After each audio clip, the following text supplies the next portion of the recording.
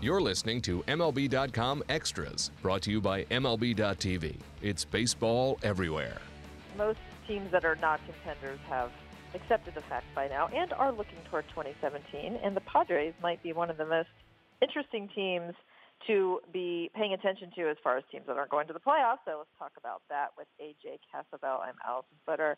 AJ, I have a few questions. One, Andy Green's message to the team appears to be pace yourself, stay in the present, and he doesn't want guys to look at what they're doing now as like a 2017 tryout. But how is it possible for these guys not to have that at the back of their minds, especially some of the young players that want to show what they can do? Yeah, I'm sure they're all kind of viewing it that way in one sense, but I think more than anything, they're just Andy doesn't want them putting any maybe added pressure on themselves for the rest of the season. Trying 17, if you're trying to secure your roster spot, well, that's a long way away. You can't really control that down the road. He's trying to keep the focus on the here and now. I mean, he's well aware. He basically spent his entire major league career competing for a roster spot, so he's well aware of what's going through those players' heads. Just kind of trying to put them in the best position to succeed, I think. Yeah, okay, so I'm looking at John Heyman's weekly column, and he just, goes in such depth with every single team. I cannot imagine how much this man has to be on texting and on the phone and writing. But that's an advantage for all of that because he throws a lot of interesting stuff out there. And one of the things that he threw out there was that Yasiel Puig might be a good organization, a good fit for the Padres. He needs a new team. I think he's worn out his welcome in L.A. I think that's putting it mildly. So these things are fun to sort of throw around and consider and make a bigger deal out of them than what they probably should be. But what do you think about that? Would that make financial sense or any other kind of sense to take a flyer on him? I mean, I'm not so sure it would make financial sense, but I think it would.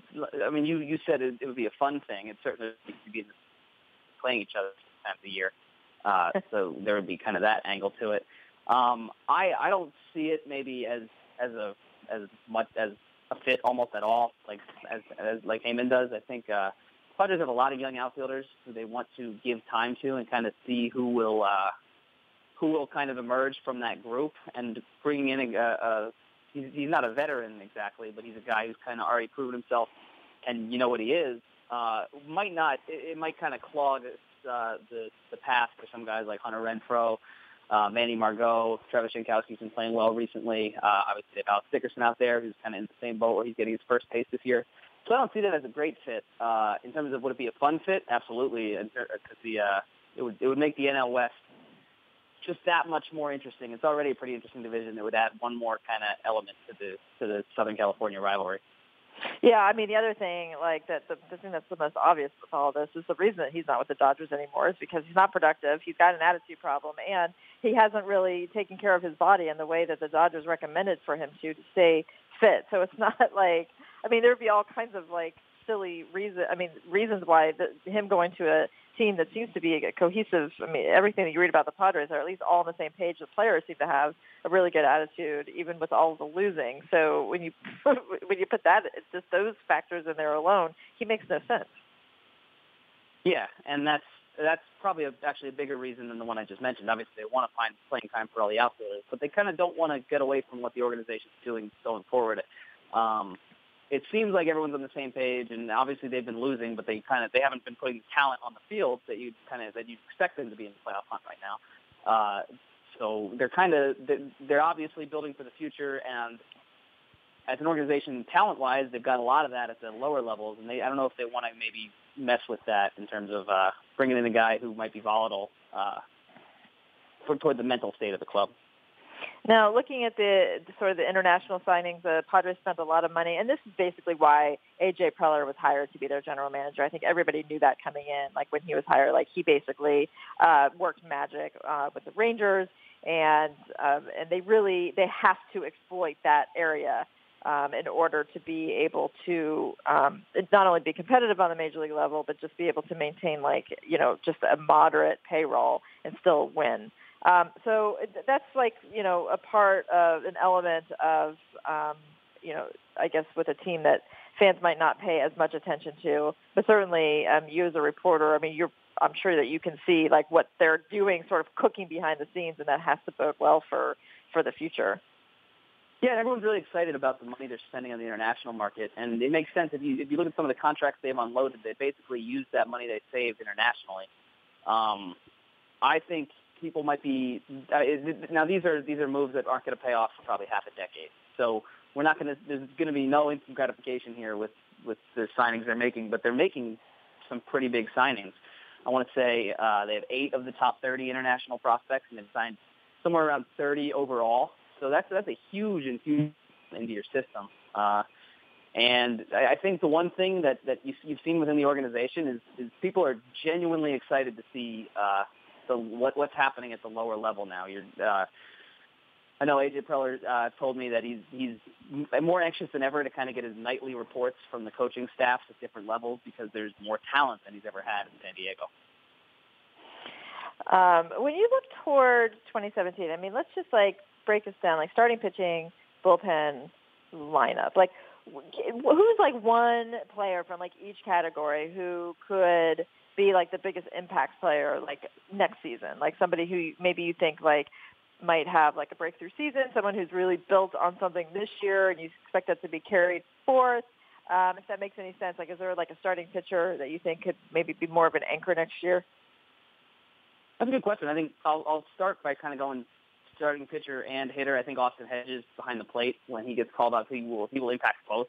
He'll be he's huge influence on the pitching staff. He's been one of the best defensive catching prospects, and from all reports, he knows how to handle a pitching staff extremely well. So I think he'd be kind of a major addition in the rotation. Someone to maybe look for. Brad Hand's had a fantastic year out of the bullpen. They claimed him off waivers right at the end of spring training. And he's been great out of the bullpen. There's been some talk of potentially moving him into a starting role. And from what I've seen, and this isn't an expert's opinion by any means, but he has the stuff that could turn him into a starter. He started in Miami for a little bit. He says he wants to be a starter down the road. He's a left-hander. He's got the fastball, slider, curveball, so he's got enough pitches to do that job. I think maybe he'd have to throw his changeup a little bit more, but he could be a guy that could potentially step into the rotation because there's going to be, going into the next season, there are just going to be so many spots available in the pitching staff as a whole.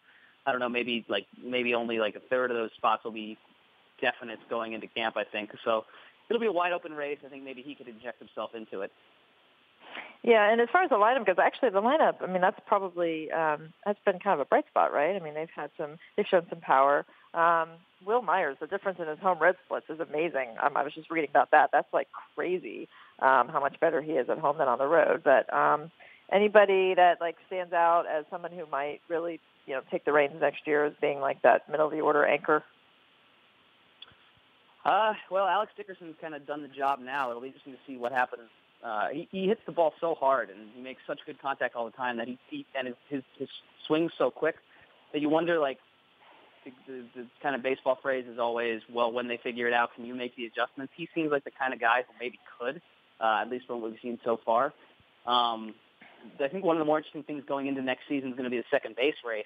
Ryan Schimpf and Corey Spangenberg. When Corey Spangenberg gets healthy again, he's missed pretty much the entire season with the torn left quad. If he gets healthy again in time for camp next season, the Padres love him. They love his talent, and he does a lot of different things. He plays some pretty solid defense. He can run and he can hit for power. So get him.